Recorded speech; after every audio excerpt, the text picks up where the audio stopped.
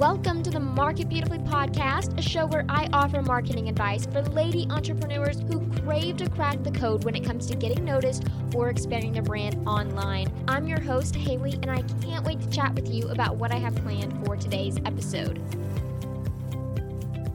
Hello! So I just got off Skype with Janet, who I'm interviewing today for this episode, and all I can say is wow. This is a longer episode, but seriously, it's straight fire. We talk about modern strategies to market physical products online, and these strategies can of course be used even if you don't sell physical products, but we cover Instagram, Pinterest, content creation, ads, Facebook retargeting, and email marketing. It is a lot, but it is so awesome when we talk about how it all works together. And I feel like we could have nerded out over these topics for hours, but we did our best to keep it at an hour. So this is worth every second of listening to, because I know without a doubt you are going to get inspired and have so many fresh marketing ideas when this episode is over for your own products and services. So pop your earbuds in and let's go and chat with Janet together. Welcome to the show, Janet. I'm really glad that you're here. How are you doing? I'm good. Thank you so much for having me. Yeah, so I'm so excited to talk to you about business and marketing strategies because you use so many awesome marketing strategies, and I can't wait to dive into all of this. But first, tell us all about what you do and what you sell and the amazing product you have. Well, thank you for that great intro. So Janet Gwynn Designs is a creative design studio that will turning into a lifestyle brand, but we're really well known for our marble laptop cases and our hand-painted phone cases and pop sockets. All the phone cases and pop sockets are actually hand painted by me in studio. And yeah, that's what we do. Yeah, and it's so gorgeous. And I will put a picture in the show notes because I actually purchased a laptop case and a skin cover for my laptop. So I'll have to show you guys pictures of it. And I put it on Instagram stories the other day. So yeah, I will definitely put that in the show notes if you want to go check it out, as well as her shop page. But yeah, so what made you want to start selling these types of products? Like, what got you into that? I started when I was 17 in high school in art class. I was literally just painting my phone cases, and everyone's just like, "Oh my goodness, can you paint my phone case?" And shortly before I know it, it turned into a business, and I was like, "Okay, I'm going to totally make a living off of this." But then that discrepancy when you're a high school senior, you have to either go to college or get a 9-to-5 job. There was no pathway to be an entrepreneur. So I really didn't know what I wanted to do. So I did the community college route, but I dropped out of college after year end because I realized all I wanted to do was start this business. And when you can't stop thinking about something, you should just do it. Because at one point in my life, I was so unhappy. I was working 90 hours in retail. I had no life. And I realized I wasn't going anywhere in my life I wanted to be at. Everyone always asks me, what's my big moment of having Janet Gwynn Designs, like starting it again? There was no big moment. There was no epiphany. It was just that realism. I can't even say that word right now. Moment that I realized that I don't want to be this unhappy for the rest of my life, and the only person who can change the course of my life is me. So I was in complete control of my happiness, and that's when I just took that leap of faith, because it was either not do it or just keep working in retail, and that was not even a great outcome I wanted to do. Yeah, retail for the rest of your life doesn't sound very appealing. I know it's ironic because I do kind of do a form of retail online, but it's my business. Right. So yeah, and I just love creating phone cases because it's art on every surface. It's making art accessible to everyone, and you're literally carrying a piece of artwork with you on a piece of electronic that we can't even go without. So might as well make it pretty. Right, yeah. And I love that, yeah, because you have iPad cases, laptop cases, skin covers, phone cases, and it makes this so beautiful. And I feel like it's perfect for the entrepreneur because, our laptop, I feel like, is our life. So you may as well pimp it out. It makes you feel good whenever you wake up in the morning. You're like, man, I'm working on a beautiful piece of equipment here. Yeah, and literally our mission is to make your hustle more beautiful. And it's literally, you're attached to it 24/7, so make it pretty while you have to stare at it. Right, exactly. Yeah, I love it. And then whenever you take it out of a coffee shop, you get so many compliments. And that's actually another part of our mission, is to start conversations in real life, because technology has disconnected us from everyone around us. But having this a hand-painted phone case, because that's not common at all. Right. Having a marble laptop case can be common, but it's still the aesthetic that's drawing people in to compliment you, to start that conversation with you. So there's already that barrier broken down. So we really want to encourage real life interaction because we want to take it offline. It doesn't always have to be online, like on Facebook, on Instagram, because I know we get lost in the wormhole of all that. But yes, that's our whole mission, is just going out to the coffee shop and having that people compliment you. It's not about the compliments, it's just about breaking down that barrier and making it way more easier to socialize. Yeah, I love that. And I definitely think your product fills that solution and that need. So that's great. Let's talk about Instagram, because I love Instagram stories. And I know you have a 3-month plan that you're implementing soon, right? Yes, very soon to be more consistent on Instagram, because I literally just discovered Instagram filter this morning. And I was so excited because I know Snapchat had it, but then I was like, oh, I can be a koala bear or whatever those eels are. I was like, This is so cool. Literally just discovered it this morning, but our Instagram strategy has not been that great or consistent until I realized the power of it. Because at first, when I first rolled out, I thought that no one would actually click on the Insta story because of the fact that we've been trained to scroll down, not to pause and stop, unless you're on Snapchat. But Instagram is still the #1 social media platform compared to Snapchat, so that scrolling is still a habit. But since the Instagram story has been implemented, you reach more people with your Insta story than Insta posts nowadays. Yep. So that's why we decided to roll out a strategy that's around how we create our products, because that hand-painted feature of our phone cases gets lost in the transition of photographs. Because even though we mention it like 10,000 times in our copy, people still ask, is it hand-painted, after like 4 times? And so Insta Story is really going to help craft and show the benefits of our product and take it off that 2D and really show the behind the scenes of Janet Gwen Designs, because we are a small business with a lot of personality. So Insta Story is going to allow us to show that all. Right. So your basic strategy is showing more behind the scenes and kind of bringing them in along the journey of the creation process. Yep, processes, and that's pretty much it. It doesn't have to be anything elaborate, because there is a 24-hour time frame on it, because I think a lot of people get stuck on the aesthetic as well. Mm-hmm. But Insta Story is where you can actually let go of all the rules and have a little fun with it. Mm-hmm. I read the statistic on, I think it was Vogue of UK, who doubled their following with Insta Story within a couple of months when it was released. So they had like 1 million followers, which I know is already a lot. But they doubled it to 2 million within a couple of months by just using Insta Story every single day and showing behind the scenes and more real life glimpse of the business. Yeah. Because that's how people connect with you. And since Instagram Stories is so new, it helps with the algorithm. So, it's like when Facebook Live was getting pushed out, and Facebook Live spent millions of dollars trying to get people to start using it. Well, now, if you use it, you get bumped up in the algorithm because Facebook's trying to promote that. And it's the same way with Instagram Stories. They want you to use Instagram Stories. It's a new feature. So if you use it, your Instagram profile is going to be higher up in that algorithm, and you're not going to be hurt as much because, man, this new Instagram algorithm that rolled out, it hurt a lot of business owners. That's hard. So just trying to stay on top of it as best you can, trying to go with all the waves of Instagram craziness.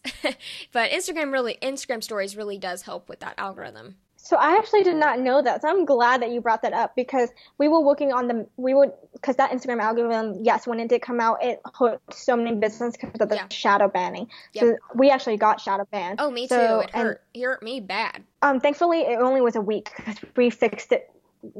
There's a couple of fixes, no guarantee, but we had to switch off from a business profile and really just focus on our engagement, because that's what's going to get us back away from the shadow ban and not using the same hashtag over and over again. I did not realize Insta Story actually helps with algorithms, so that's great to keep in mind. Yeah. Oh, I got shadow banned and I didn't know how to fix it, and I was so busy I didn't even think about fixing it, and I was shadow banned for probably a good month or month and a half. Like, it was a while. Wow. I was getting over 150 likes around there pretty consistently, and then I dropped down to 20, which, I almost have 10,000 followers now, and I mean, I know my posts don't get seen. It's a business profile, so, that alone, your posts aren't going to get as high of engagement, but then you're going into okay, I'm only getting 20 likes, and only 500 of the 10,000 people are even seeing this post. Okay, really, Instagram? Come on. They're owned by Facebook, so it's a pay-to-play game now. That's why if you can get off the business profile, yes, I love the analytics, but there's so many third parties website you can use. Like we use Iconosquare and People Map to really track our analytics without it being directly on that platform, because the minute you even use any of it, you're paying for the benefits in other ways. And that may be a decrease in engagement until you actually pay to be seen. Right. Right. Yeah. And I hate that they're moving to pay to play, but Instagram stories is definitely the place to be, because I am getting a lot of engagement on my Instagram stories. Like on my Instagram post, I don't get that much engagement. Now, I mean, I get 7 to 10 comments sometimes, which is awesome. But when I get an Instagram story out, I mean, I really connect with my audience there. It's just a place that you can show what you're doing. And I don't think you should be showing your kids and dogs every single time, but it at least connects them like, hey, I'm a fur mom. Are you a fur mom? Tell me some fur mom tips. And then you connect because you're a fur mom. And, it has nothing to do with business, but now you feel like you're best friends. So it's like a connection. It's like you feel like you're best friends with that person whenever you're doing Instagram stories, rather than, I don't know, just sending out a post that maybe not be salesy, but it sounds more like a pitch or something than just a real genuine connection. Yeah, it's very curated. The posts are curated, while Insta story shows the realness of brands. Right, yeah. So is there any other Instagram strategies that you've thought about implementing since the latest algorithm change? Really just engagement. What we focus on is not the number of followers, because everyone's playing that follow unfollow game. It's so frustrating. So we don't want to focus on the number of followers. We focus on our engagement rate. So we actually try to increase our engagement rate at least by 0.5%. And that may not sound like a lot, but if you actually... So your engagement rate is your likes and comments divided by your followers. Right now, we're around a 5 or 6%. The average is actually 2 to 3%. So we're actually way above it. Yeah. And that's what we focus on, because that's how you build the community and brand loyalty, is by interacting and by getting that engagement. Because I care more about the number of comments we have, because anyone can like a picture. But I care about the quality of comments and the amount of comments we have, because that means people are responding versus, let me see how many followers can I get. So all strategy has always been engagement and first, followers last, because the followers will eventually come. Right. Yeah. Yeah, that's like with me, I got up to that point where, okay, I've reached a big amount of followers, and now I have, not like a big amount, but a good chunk. Well, now every time I post, I don't even reach those people. So all those followers, not that they're pointless, but I can't even talk to them, which stinks. And that's the downfall of not really, I guess, putting all your eggs in one basket. And that's why we don't put all our eggs in one basket, because platforms can change any stinking day, and it sucks. Yeah, and that's why you should have an email list. Email list is gold nowadays. There's no reason why you shouldn't have one, and that's a platform that can never be taken away from you. Right. Yeah, I love that we can own our own email list, and there's so many creative things that we can do with our email list. And, we'll get into Facebook ads today, but let's say that you were on Instagram and you promoted your email list offer to get on your email list and had 2,000 people. Well, now you have all that data backed up, and you can upload that to Facebook and say, hey, Facebook, I want to send a Facebook ad to people that look just like the people on my email list. So there are so many creative things that you can do with your email list once you have it, as well as retarget and market and all that just awesome stuff, and connect, and you control the message. So that's definitely a big plus. Yeah, retargeting is a big thing, and lookalike audience for Facebook ads. Mm-hmm. Yes. Okay, let's move on to Pinterest, because you had a pin that went viral. Tell us about that. Tell us about the design, the setup, everything. Oh, the design was completely crappy. It was the first time that's why when people was like, well, I need product photography, I need to do this, I need to do that to get started, it needs to be perfect. No, it absolutely does not. The pin that went viral with over 120,000 repins and still going was a marble case taken on a dark, hard wood table, and everyone knows you're not supposed to take pictures of products on a dark surface. Guess what? I did that, and it still went viral. So it's not about the quality of the picture, but the quality of the product that's in the picture. And since then, we have refocused on actually caring about aesthetic, but in the beginning, it's just good to get out there, because it takes 3.5 months for any pin to go viral. So you never really know whether it's actually working until that couple months later. And that's the only downfall of Pinterest, because the algorithm is completely unknown, besides the fact that they work on a smart feed. So the way that I would always recommend people to have that higher chance of virality, because that's the goal for everyone, but just to be seen by Pinterest is, yes, to have that good aesthetic, that great product photography, but it's not the make or break it of that whole system. So have a product photography that's vertical because they're all about vertical layout versus the square. They actually recommend against square photos. And my first photo that went viral was a square photo. So again, all the image guidelines they give you is not a make or break it. It's what's in the photo that counts. But then using keywords for search engine optimization in your title and your board and your description. And they actually do better if you have long-winded keywords. So that means that instead of just putting marble, think about what your target audience would actually search for. For us, it'll be marble laptop cases, marble MacBooks. And then for phone cases, we'll do phone cases iPhone 7, like long-winded. And then you can even look up the suggestions because now they fixed the whole search engine where when you put in marble, you get all these other suggestions. And those are actually the keywords you should be using. And you should only be putting your eggs in the basket that you're relevant to, because there was tons of articles I read where one person was like, no, you should be in every single category. I'm not targeted towards baby showers. Baby showers, just off the top of my head, I'm not relevant to it. So I'm not going to try to put keywords that was like baby shower in my product description. Definitely just do it very concentrated, but not too concentrated where you can't reach anyone. So let's say that we were trying to find the perfect keywords and we went to that search bar and, we looked at the suggestions and we wrote down our list of keywords. Okay, now that we have that list of keywords, what's our first thing that we need to do with those keywords? Use them in your boards, use them in your title, use them in your description. Like write full-on sentences. So the way the description works is actually where you can actually put the most of those keywords in. So the way this description works is just like Instagram, it collapses. So your first sentence should be something that draws the audience in. Mm-hmm. So for us, it'll be like, so we had a picture of my dog, actually, Clyde, with a laptop case. So we were like, oh, fur babies love our cases too. And then you do a space and break it just like Instagram, how you hide the hashtags in the first comment, or with the 5 dots, you can do the same thing with Pinterest, but just space it because they're not that strict like Instagram. Then you use those keywords you just used and you can combine them to make long-winded keywords like how I said marble laptop case, and then you can do a space and then do the next and then do the next. Like you can break it up. They don't actually like Google will actually penalize you for that, but Pinterest will not. Right. Yeah. And, every SEO, I guess, engine is so different. So, yeah, that's good to know. Because with keywords, they call that keyword stuffing on Google, and Google hates that. But exactly. And Pinterest doesn't care. Right. But I'm not saying stuff it with like 200 keywords. I always do at least a max of 10. And the way I space it out, and you can even write sentences that are more keyword heavy. So it's more like you're telling a story versus, hey, I'm really just trying to pitch you and try to find this audience. Right. Yeah, and I do that with board descriptions too. Do you? Like I don't even have sentences. I just do keywords on my board descriptions. Keywords need to be everywhere, from boards to title, especially in board title when people want to get like crafty and be like yummy in my tummy for like recipes. That's a big no-no. You're actually supposed to just do recipes. So anything that's search engine friendly, because that's a clever way of saying it, but how many people are going to think of that way? Right.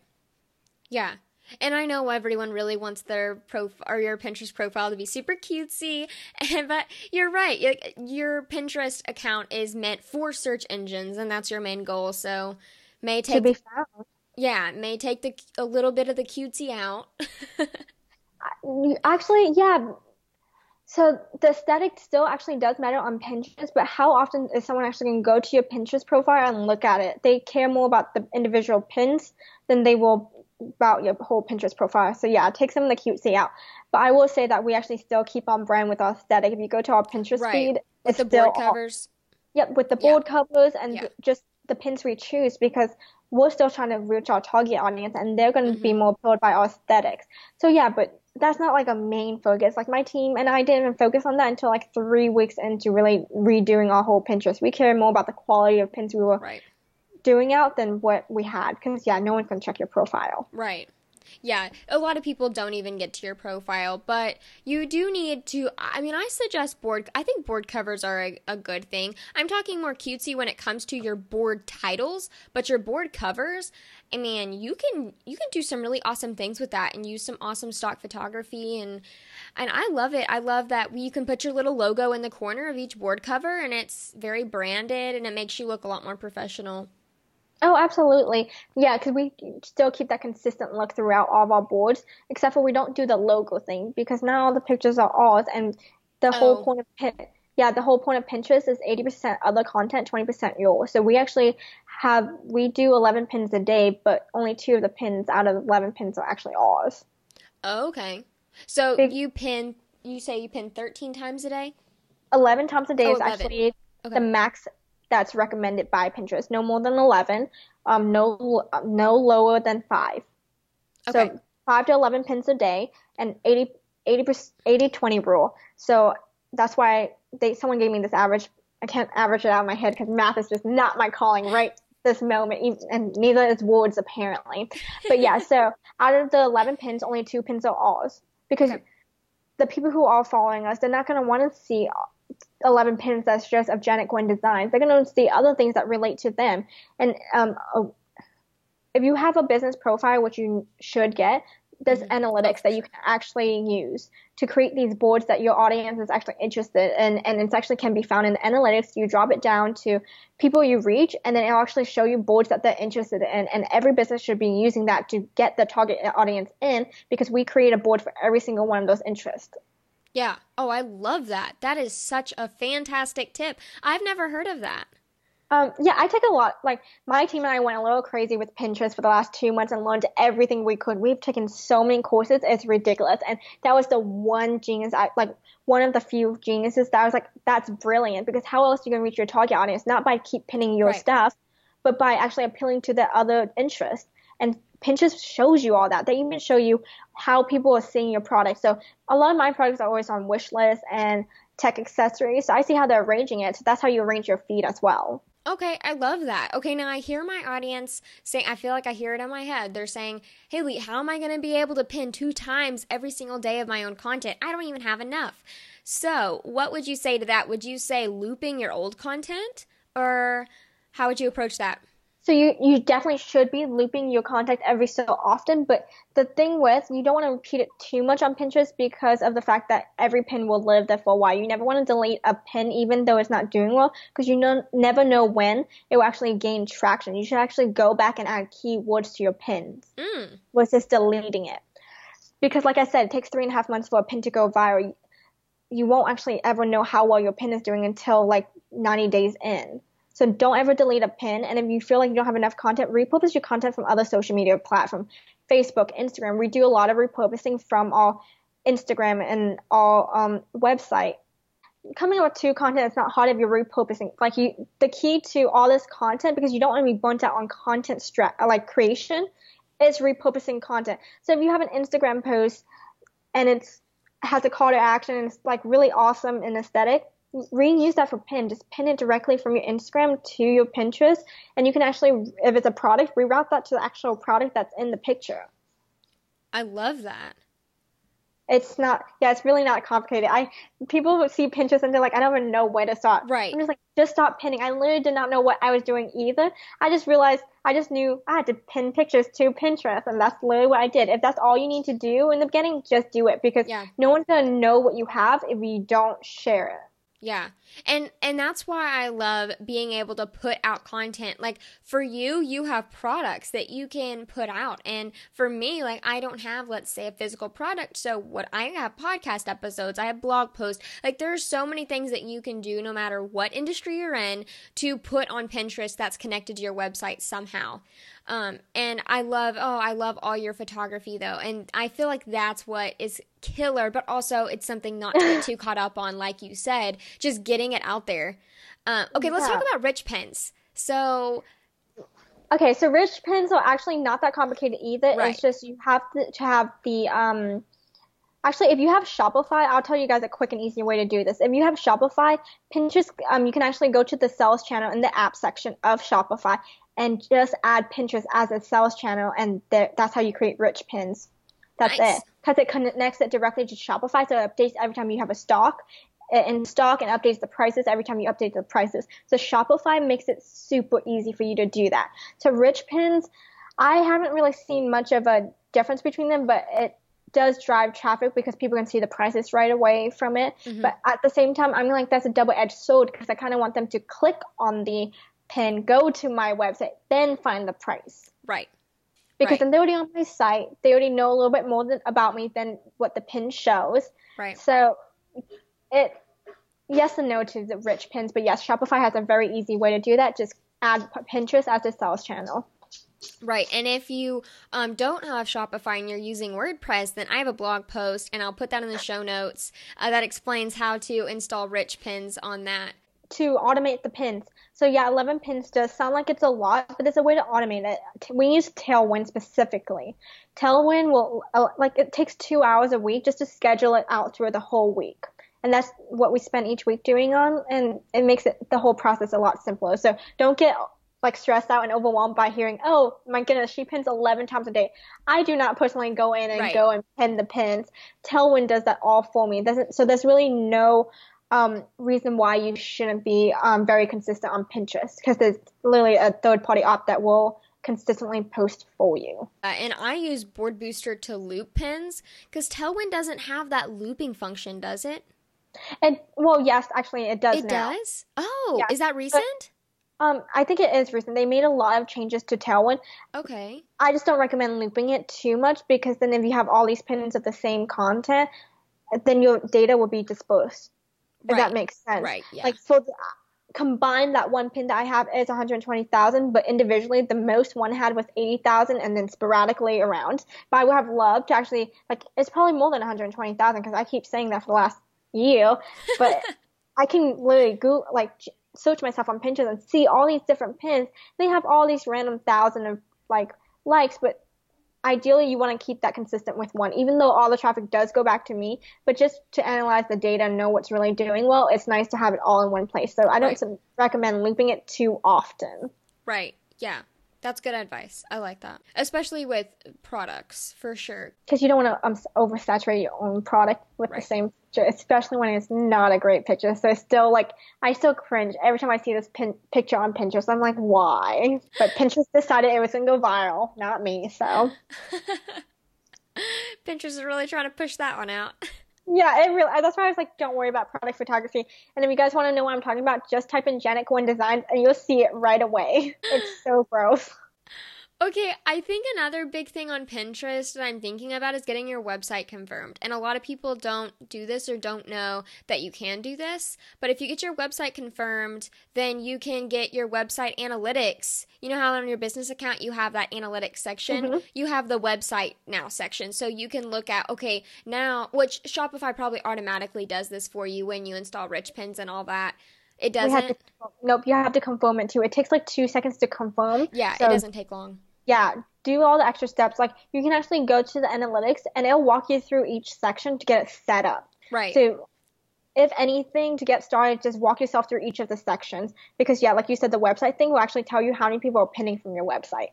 Right. Yeah. And it's so awesome because now I'm able to know, okay, I mean, I have a lot of repins on one pin, but then another pin, I may have a few less repins, but I'm getting more traffic from it. So I know that, okay, this one has a high click-through rate, which is awesome, and this one has a high repin rate. So you just kind of see what topics people enjoy just repinning, and then you see the topics that I'm like, oh, this really resonated with them, and they wanted to take action on it. So it's just interesting, and it's good to know that because then I know if I get on Facebook Live, I know what topic that my Pinterest people are loving. So then I can do a Facebook Live session and it resonates with them more because I know it's a topic that they actually want that solution for. And you know that anything that has a high click-through rate, you should actually be promoting it on Pinterest. Oh, yeah. Yeah. Yeah. So that's actually how a lot of people, because Pinterest ads are a new thing, but since Facebook ads are getting a little bit saturated, everyone's moving over to Pinterest. And all the research I've done was just any pin that has a great click-through rate, because that's essentially what you want, make it into a campaign to click through for more traffic, because it's already doing well. So it's going to be boosted to the top of the smart feed anyways. Right. Yeah, I love that idea, because I feel like Pinterest ads, it's kind of like the wild, wild west right now. You know, it's like Facebook ads has come a long way. And they used to be like that, I feel like a year and a half ago. And now Pinterest is like that. You can get your cost per click so low on Pinterest. Whenever you go to Facebook, it may not be like that. So, you know, it's good to know the kind of platforms but Pinterest ads aren't for everyone. Some people it may not work for them as well. It depends on your industry and your target audience and all that. Yes and no to that, just because it's really just if you understand how it's done. Pinterest ads are actually exactly like Google ads in most aspects. So if you know how to run Google ads, you can run Pinterest ads pretty successfully. Do you feel like the back end is similar? Yeah, very similar, because I've never run Google ads, but I had someone explain it to me, because I'm a marketing nerd. I was telling Haley, like, I really get into marketing, so I had someone explain to me every single kind of marketing platform. And Google ads is the same way, because it focuses on keywords. Right. The focus is, but the back end, Pinterest is actually more user friendly than Google is. Google, definitely. if you're on the back end, it is so freaking confusing, and there's so many different phrases that don't even make sense. I'm in Google ads every day for clients, and I mean, if I was going in and not even knowing anything about it, it would be so overwhelming. But Pinterest, I encourage everyone to look at the back end of Pinterest ads, because it's a lot more user friendly when it comes to, I guess, like, understanding, okay, the ad is going to this person, all that stuff. It's a lot easier. Do you feel like that? You feel like anyone could really anyone could do Pinterest. That's why I was like, definitely just give it a try, because if anything, you're losing a couple of dollars, but you could have made X amount more. So try it. Yeah. And then if you lose money, definitely do your research beforehand, because Pinterest is like the Wild West, like you said. I like the way you phrased that, because it is. Yeah. Because I read, like, someone from Pinterest did a podcast interview, and I was listening to it. Like, when I said I was obsessed with Pinterest for the last couple of weeks, I'm not kidding. I listened to every single podcast, read every single blog that even had mentioned promoted pins. And someone said that you actually get counted on for each keywords, but then one Pinterest person who actually, like, she works at Pinterest, was like, she had one big business and used over 200 keywords in one ad and didn't even get penalized. Wow. So it's definitely a trial and error. Yeah, that's why I was like, that's a lot. Yeah. Little overkill. Oh, I'm like, who has time for that? But hey, bigger businesses do. But yeah, just try it, because you really have nothing to lose. And if you do the campaigns click for traffic, like the click through, you don't actually pay until someone clicks through. So it's actually kind of hard to lose money on Pinterest if you do that type of campaign. Never do an engagement campaign. Engagement campaigns is only for big business. But for traffic campaign, you really can't lose out unless they click through, and that's exactly what you want them to do.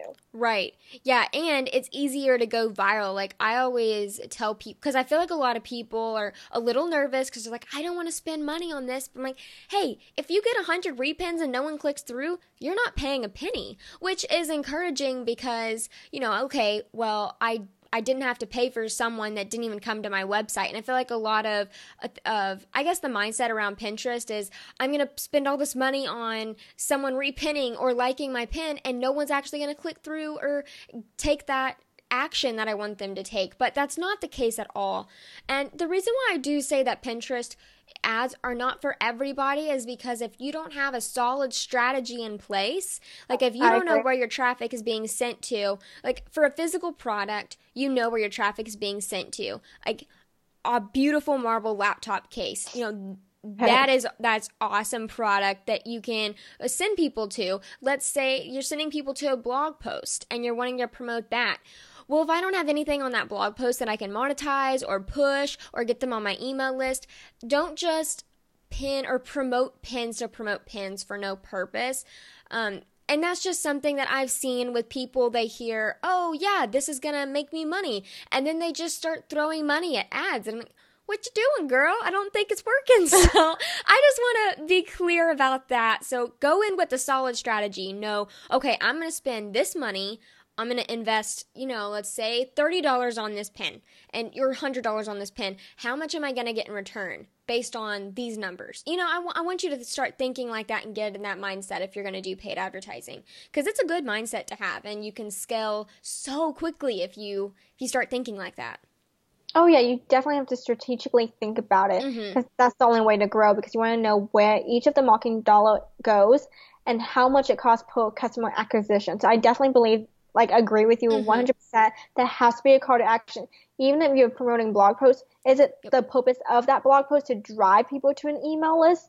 then that's your purpose. But if Right. it's just a blog post for the sake of a blog post, I agree. Yeah, don't do promoted Right. pins. That makes no sense. Right, which is what I see because then they get their traffic up on their website, and that's what their goal is. They want a lot of traffic on their Google Analytics, and this is something that I feel like a lot of people are thinking in their head. Why? A lot of it is, let's say, bloggers, they want to go to a brand, like a collaboration brand, and they want to, let's say, work with Aerie. And so then they have all these stats on Google Analytics. But I do want to say email list is so much more important than your traffic because they might come to your website. They're looking at 100 to 200 websites a day. They're not going to remember yours. You want to be remembered. You want to, you want to have that brand presence in their life. So. Oh, absolutely. And most businesses nowadays will probably want to know your conversion rate versus traffic because not all traffic is quality, and you want quality traffic that will convert. Right. Because I work with a lot of influencers, and that's my big question every single time is what's your conversion rate? Because I'm glad, like, someone who has 150,000 followers may not even be converting any of that traffic. Which is sad, but yeah. It is. Yeah, I'm not going to get into why you should always be optimizing, like, your traffic and have a purpose for it, because there's no point otherwise. Literally no point. Yeah, and that's always something to keep in mind for sure is conversions, engagement, and all of that, no matter what platform you're on. But I love what we've covered on Pinterest so far. I think this is fantastic, and it's a lot of like SEO and making sure your Pinterest profile is optimized and all of that awesome stuff. So I'm so glad you shared all those strategies. Thank you. Thanks. I could talk about it for hours, so we can totally move on. I just been on, like I said, a Pinterest kick, so all this information is like floating on top of my head. I love it. Do you have anything more that's on your mind about Pinterest? Oh, one thing I did learn that was like genius from one podcast: a call to action in your bio. Love it. Yeah, so you should definitely put keywords in your bio as well. But if you go to my Pinterest, you'll see that there's a call to action. And Melissa Griffin actually does this very well too, because I actually got the strategy from her, where it says, grab your freebie here. And it has a bit.ly link. Because obviously you can still convert from your bio, not just your pin. So if they do check it out, have a call to action in there. Like I thought that was genius for some reason. I was like, why didn't I optimize off of that? Yeah.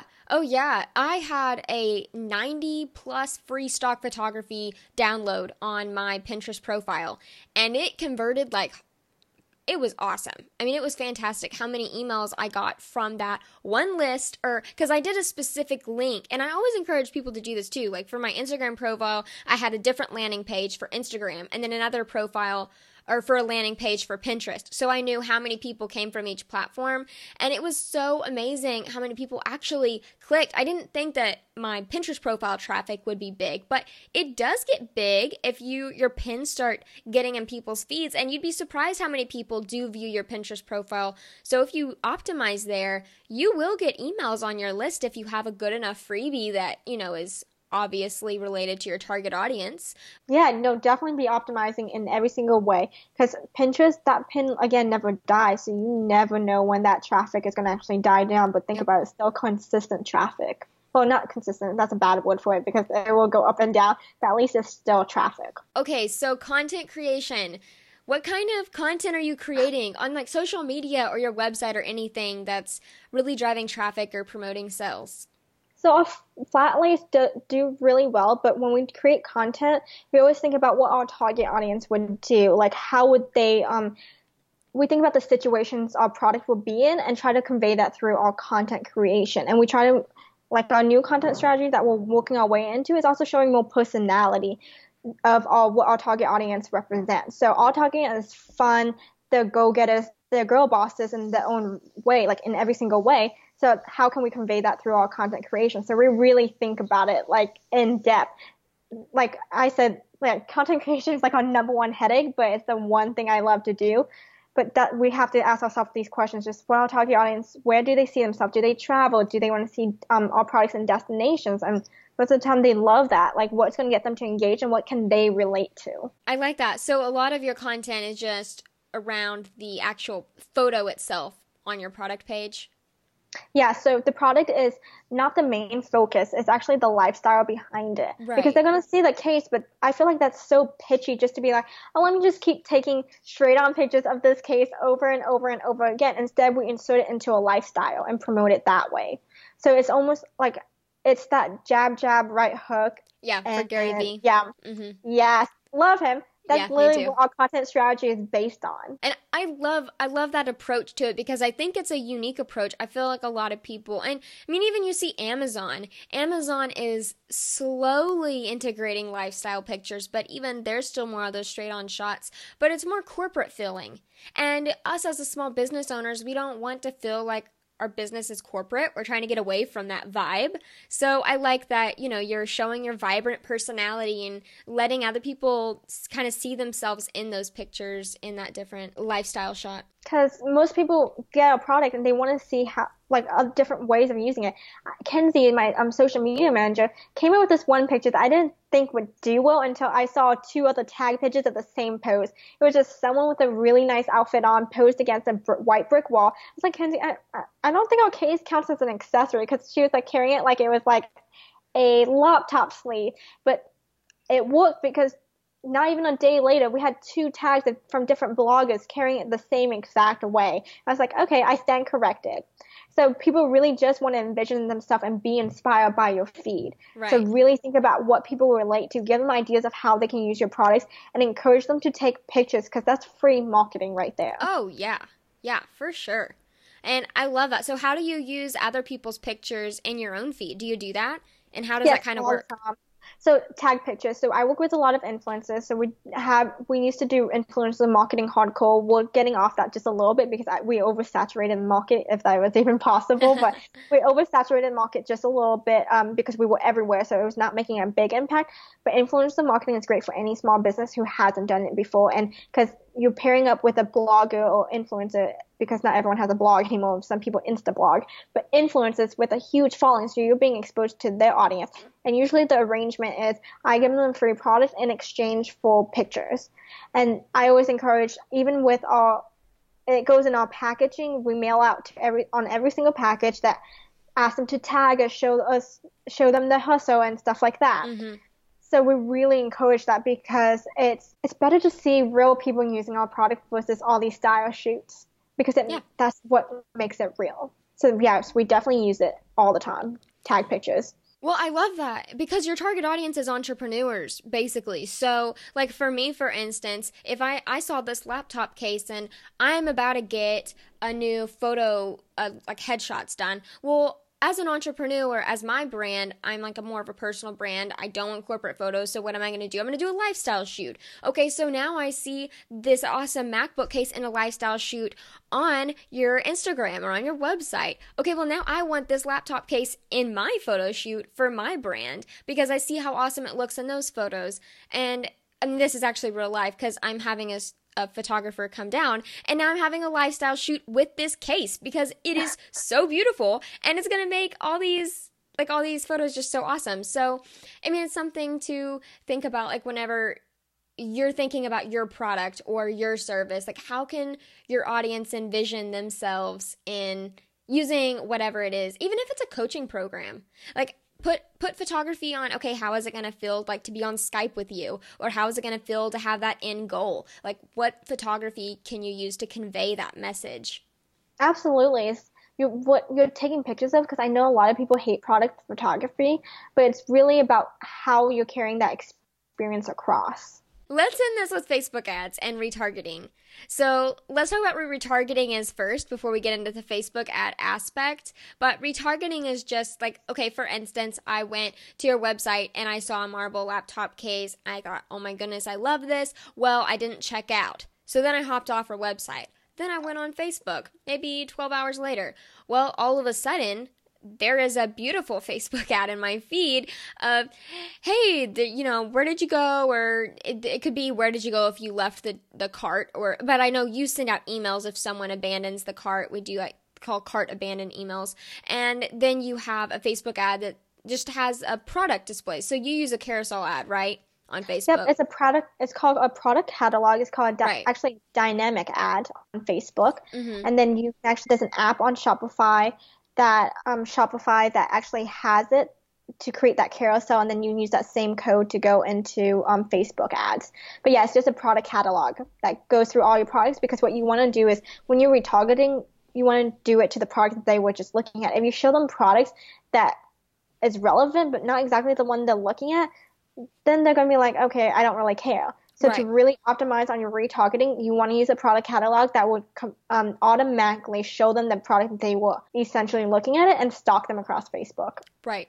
Exactly. In the nicest way ever, it's stalking you.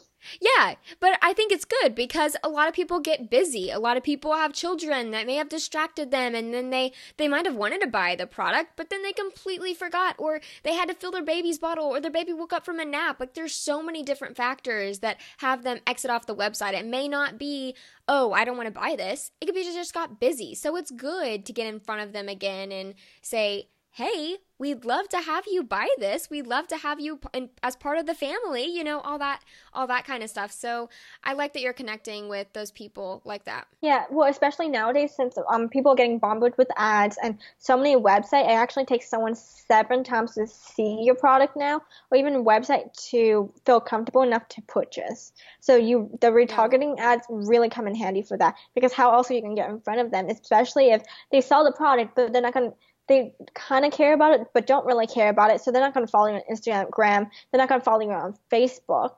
So the only way to really successfully get that lead, to warm it up even further, because they'll kind of warm at this point, but you want them to be like hot, like buy. Right. So the retargeting ads help.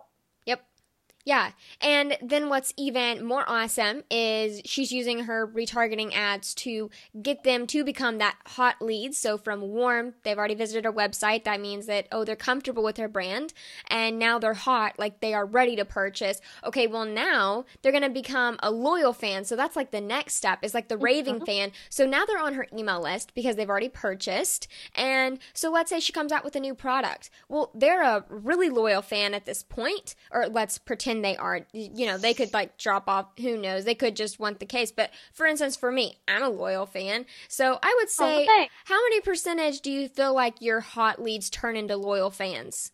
Most of them do. So we have a 30% conversion rate on our email list. So that's 30%, high. The average is 20% for email, and for me, I'm trying to get it even higher up. So 30% is our conversion for that, and that's why you want an email list, because especially after this purchase, you want to keep following up, stay in the forefront of the mind, because it's easier to sell to someone who's already bought from you than it is to sell to a cold audience. And I'm the only person in the whole world book that would call it a hot when people buy. I've heard that before. I've heard that term. Yeah. I actually rarely ever hear that term, just in case anyone ever, if anyone tries to Google, I'm like, that might be just a Janet word. No, it's not. I've heard cold, warm, hot. Yeah. Okay, perfect. Okay. No, people use that. Okay, I'm just checking, because I know that when I listen to podcasts, sometimes I Google the words that I don't understand completely. That's like, just a warning. But yes, so because, like you said, if I come out with a new product, you bet that I'm going to target my newsletter first, because they're more likely to buy. They're easier to convert. Why spend all the effort trying to get cold leads? It's so expensive with Facebook ads. Oh, yes. To warm up cold leads. Like, I'm warming up some cold audience now just to test it out. It's 97 cents a click, so that's not that bad. Oh, that's good. It's amazing, but that's after 10 of the tests failed. But you have to really test, and you really have to nail it down. But 97 cents is not bad, but if you think about it, that's 97 cents a click that just went through to warm up. That's not even a lead purchase. Right. So what's better than not having to spend all that money right away? Email list. You can just convert all the people who's already on your email list. If you don't have that kind of income to warm up all this cold audience, because it really does get expensive. It does. And, you know, like you said, start with those warm audience. If you have a physical product, retargeting is the way to go for sure.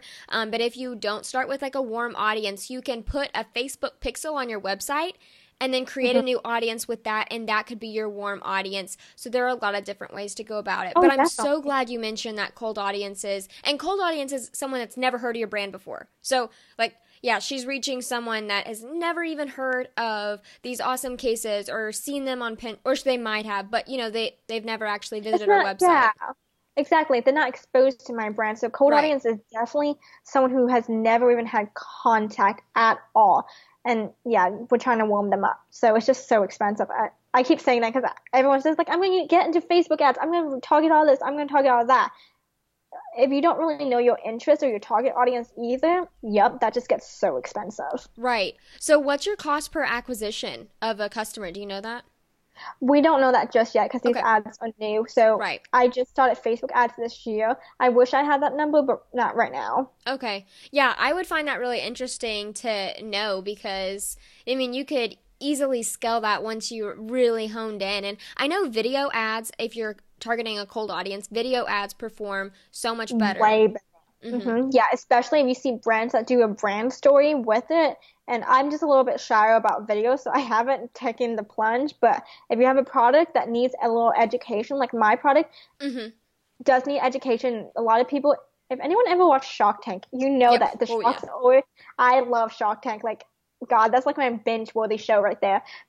And that's so like business-esque of us to Yeah. just want to watch Shark Tank. But anyways, on Shark Tank, they always say education is the death of any product.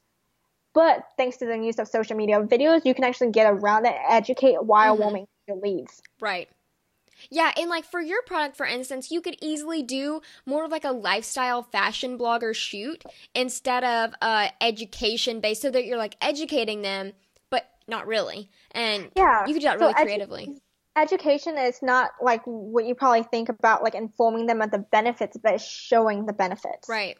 So like I would show them the benefit of having a case, how to put it on. Oh, it's 360 protection, but it's stylish. It's modern design, so you don't have to sacrifice design for protection. And my hand painted phone cases, because they're at a higher price bracket that most people are not used to, Mm-hmm. I have to show them why it's that way. Like Teeks does this very well. They cost $100 average for ballet shoes that you can probably get at Payless for like $5. So how do they break that barrier, and how do Right. they break that wall down to get people, like they have a loyal fan base. They do it very, very well to get people to buy $100 ballet flats. And it's because they educate in a marketing way of showing the benefits and just showing the details and why you're paying this much for it. That's fantastic. Well, let's talk about real quick when they get on your email list. I feel like that's good. So you're retargeting them on Facebook ads, and then they're on your email list with your 10% off coupon that's on your website, which is awesome. She has a 10% off coupon, guys. Yeah, and that's a lead-in. So you always want to have a lead-in to your email list, because why else are they signing up? Right. So most people do sign up for our free monthly wallpaper. So if that's not on the hook, besides the 10%, you get a free digital wallpaper every month. Not shamelessly pitching myself right now. Mainly pitching my email list, because like I said, that email list. So yes, so you want to lead in, like you want to like a funnel, literally a funnel of how you're going to get them through your email list. So obviously it's that 10%. Okay, so what's your welcome sequence? How are you warming them up even more? How are they getting to know you? And then you have to do the follow up even more, again, to keep staying in front of them, because we send out emails once a week, but I know a lot of people advise that if you can, do it once a day. Really? Yes, and a lot of people, I can already hear a lot of people say, but all that content creation. Actually, a book I recommend everyone read is .com Secrets by Russell Brunson. He is the king of sales funnel. And yep, you have it. I literally have it right beside me right now. I have both. I have my all goodness. his books. Yeah, and I also have the other one too, right by me as well. Yeah. Yeah, and did you read his book 108 Ways of Split Testing? I have not. That's a genius way if you really want to optimize your website for conversion. But I've read everything he has written because it's gold. He's a genius. Yeah, and we're talking about Russell Brunson, by the way. Anyone that's listening, .com Secrets and Expert Secrets is the two books that we both have. And you know that it's good. This is the first time we're talking, and we both have read the same exact books and have them right by us on our desk. So you know Russell Brunson is good. He's the king of marketing. That's why I always recommend you read everything he writes. Yeah. And so he's actually very good at sales funnel. He explains it way more in depth, because I'm not going to get too in depth about it. But the content creation is what scares people from writing daily emails, because of course it scares me too. I don't want to create when I'm already posting every single day on Instagram, pinning 11 times on Pinterest. That's not even compared to any other like content creation I may do. So I understand that that's a lot of hesitation. But he actually presents the Seinfeld method. So everyone knows the Seinfeld is a show about nothing. Most people just want a story in an email that they can relate to. So he uses an example about him wrestling. So he's like, I'm going to go wrestle. He sells funnels. That has nothing to do in relation with what he does. But he's talking about, and I'm not talking about like a long story either. It was a quick little paragraph that says, I'm going to go wrestle now. Yes, I'm a grown-ass man that's wrestling. So you don't get your ass kicked on the mat like I do with sales funnels. you should hire me. That's how he closes it in. Like, how genius is that? That's amazing. He just literally leads you in because you're like, okay, why is he talking about wrestling? He got your interest because it's something totally random. Right. Then he leads you into a soft pitch, basically. And then he hits a little harder at the very end when he's just like, look at all the places you can actually like click through, because you want to have a click through link always to really convert. Always. But yes, click through link to hire him. And I was like, that's genius. And he was like, if you just need help coming up with content, just record your everyday life. Like, you can record it and have a VA dictate it. Like, what's that thing called? When Transcript. Thank you. So I totally didn't use the right word. Transcribe it out for you. So even if it's just one of my best email that converted was me talking about my dog. I was like, these accessories are puppy approved. And then I go into about how Clyde likes this product, and like I tell a little story about Clyde. Clyde is my dog. Literally, I'm talking about my dog. There's 2 or 3 sentences about my dog.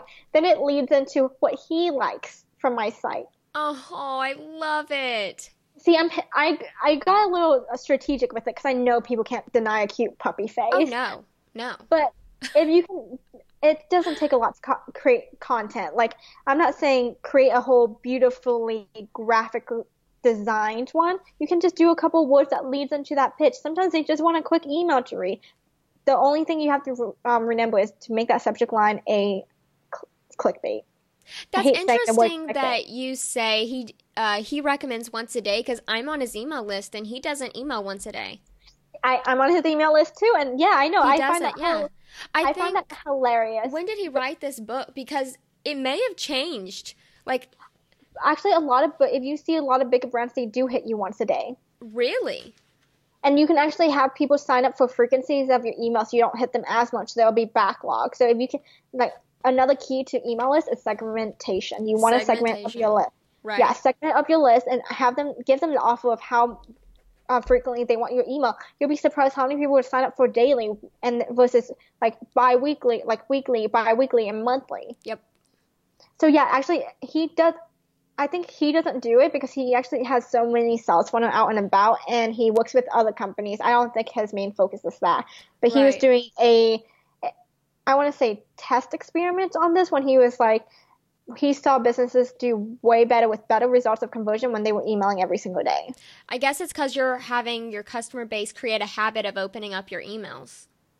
Yeah, and not only that, you're always staying in the front of their mind. So think about, okay, so they need to buy a laptop case. Guess what? They see my name every single day. Right. I'm going to be the first thing they think of. Everything that you do, you need to have a strategy with. So for us, we only do 1 email a week, but we're working our way up to it. The key to all of this is automation. Like, so the key to any like having success is consistency and automation. So you have to have the discipline to sit down once a month and batch it out completely, like knock it out of the ballpark. So you have a goal of writing every single day. That's 7 emails. That's 35 emails. When you think about it, these emails don't have to be long either. That can be done in a day. Mm-hmm. So it's actually how dedicated you are to growing this email and providing value. Still providing value. Yes, the Seinfeld method is literally an email about everything, because every other email should still provide value, but not every single email. Right. So if that makes sense, so definitely like work your way up and automate it. You have to automate it. Like, yeah, because anything that we do as an entrepreneur, we have to do so much. So I see the overwhelmness. I see the fact that we pivot the minute someone says, oh, this is how I'm getting my audience. And then they quickly go to that. But a lot of people have to remember that other people's success is not going to be our success. Right. That we have to find our own way of doing it. So don't ever feel pressure just because I'm saying you have to do like an email a day to stay forefront. If it's not something that you want to do, don't do it. Because it's going to show in your email when you're not passionate about it. I absolutely love that advice. And I like that you said you're working your way up. I feel like that's a really good outlook to do that. Like, start at 1 a week and then work your way up. Maybe do 2 a week and try that for a month or 2 and work your way up. Heck, you can even start at 1 a month, because I literally started at 1 a month and worked my way up to 1 a week. There's seriously no pressure. As long as you have to definitely do at least 1 a month, because you still have to make sure that your email list needs to know you're alive, and they can't. It's like, oh, what's this person doing in my inbox? Because I can guarantee you your unsubscribe rate is going to go through the roof like that. Yeah. But Yeah. So yeah, don't ever feel pressure just because you hear all this advice. You listen to podcasts. Like as entrepreneurs, we do get very overwhelmed with all the information that's Yes. out there. Be selective and choose what's best for you. That's fantastic advice. I love that. Oh yeah, because I got overwhelmed. I burnt out. I will be honest and say I burnt out the first 3 months this year because I was doing YouTube videos on top of everything I was doing. Goodness social gracious. media, yeah, YouTube videos. I was filming. I was editing. I burnt out, and I was like, this is not the life I wanted. Right. And am I really converting? Is it of value? Make a priorities of what you need to do first. So for me, Instagram is my first priority, then Pinterest, and so forth. I listed out a number of priorities, and content creation is obviously I need. Right. So if it's not converting right now, then it can be put off later. Because like that. as entrepreneurs, we also have to worry about income. Yes, exactly. Focusing on, okay, what is my product that I'm making the most money with, or what is, those products, and then focusing in on that. Yeah, and like what platform you're converting highest off, Mm-hmm. focus on that, become a master at that, then move on. Like there's this thing called content switching. Every time you switch from one platform or even one project to the next, you decrease by 20% in productivity. Everyone on my team has one task. They have one expertise that I have the expectation they have to be an expert in because that's all I ask of them. Right. Yeah, Todd Herman talks about that a lot. I'm in his course and I love it so much. The 90-day year. It's phenomenal. Like if anyone ever feels overwhelmed, do the 90-day year. I just started that in April and have never seen higher conversion. Oh, Really? Because I'm focusing on one thing at a time. Like when I said I got burnt out the first couple months is because I was doing everything, trying to do everything and trying to do it all. That's how you fail. So Todd Herman preaches about focusing on one goal and one project at a time that will progress to the next level. I'm not saying forget everything else, but make something a priority because if we're spread so thin, we're trying to juggle 10,000 balls in the air. Right. They're all going to eventually fall because we're not actually progressing. We're not moving forward. Yeah. Well, that's so cool that you're in his course. I loved his video series. It was so eye-opening. Yeah, that's what hooked me in. I was just like, okay, I'm going to do the course. I didn't do his coaching because it is expensive, but the course was definitely more affordable. So I am going through his course, and it has a lot of valuable information. He's actually one of the courses I would recommend because a lot of courses nowadays do have a lot of fluff in it. And again, we don't have enough time to go through all the fluff. I just want all the meat of the content, and he does it very well. Yeah, well, that's good. I feel like a lot of courses do have the fluff, and that's why I'm a little skeptical, but Todd Herman is definitely a guy that does not he seems like an anti-fluff guy, so. Oh, even in his course, it's short, straight to the point. I don't even spend that much time on it, but nice. the content he delivers is going to be mind-changing, and that mindset is what we all have to get into, because that 90-day mindset, game-changing. It really does drive more results if you're not juggling 10,000 things at once. Yeah. Well, I'm so glad we got to talk about all of this. It's just been so much fun. I feel like we could probably talk for another 2 hours about marketing. I love marketing, content creation. That's my jam. Me too. Oh, man. I'm kind of obsessed with it. I feel like I spend at least 2 hours every day just learning more because I love learning. Yeah. I know. That's exactly how someone else asked me how I start my day each morning. I wake up at 7 a.m. and for 2 to 3 hours every single morning, I'm learning something. I'm either listening to a podcast, I'm either taking my course, or I'm doing something to learn. That's how I start my day off. Yeah. Because the reason why one last thing, but the reason why I like that 90-day game plan is because in our fast-changing world, after 90 days, everything becomes irrelevant. And also, if you do plan anything out beyond 90 days, there's a lack of action and you have time to procrastinate. Yeah, which I realized I was doing because when I was like, by December, I'm going to do this. I haven't even made one step towards this goal because I was like, oh, well, I have so much time. So that's why the 90-day mindset works because you only have 90 days to accomplish it. And that's why it's called the 90-day year because anything beyond that is irrelevant and there's just no action being done because you're like, I have all this time. No, you do not. So interesting. I love that way that he thinks. Yeah, it was so mind-blowing that honestly, I have remodeled my whole structure and work routine around this for a reason. It does make sense. So I get so excited because I'm like, I love the 90-day year. I can and I'm not an affiliate or anything. I don't get paid to talk about this. like, I always have to say that 'cause I feel like a lot of people are affiliated. Yeah. And I'm like, no, I'm really passionate about it because it makes sense. It does show results when you start thinking this way. I love it. Well, where can people find you? Oh, on Instagram at Janet Gwen Designs. Yes. An S. Pinterest without the S because you can only have so many characters. And my website, janetgwendesigns.com. I know that one S in Pinterest literally drives me nuts because I'm like, there goes my consistency. Yep. But yeah, and you can also just Google me at Janet Gwen Designs and everything will pop up just to make it easier. Nice. Okay, well, go find her and go to the show notes because I have I have a picture of my laptop in her beautiful case and all of the links that we talked about in this show today. Yeah, there's going to be a lot of links, but it's going to be a lot of information that is going to help you and just all of this marketing activity. So go to the show notes at marketbeautifully.com/podcast, and I'll have it all separated into the links and then where you can hang out with her, and it's going to be a blast. So thanks for coming on the show. I'm, again, so thankful that you got to come on and we got to chat. No, this was awesome. I'm now really excited. So thank you so much.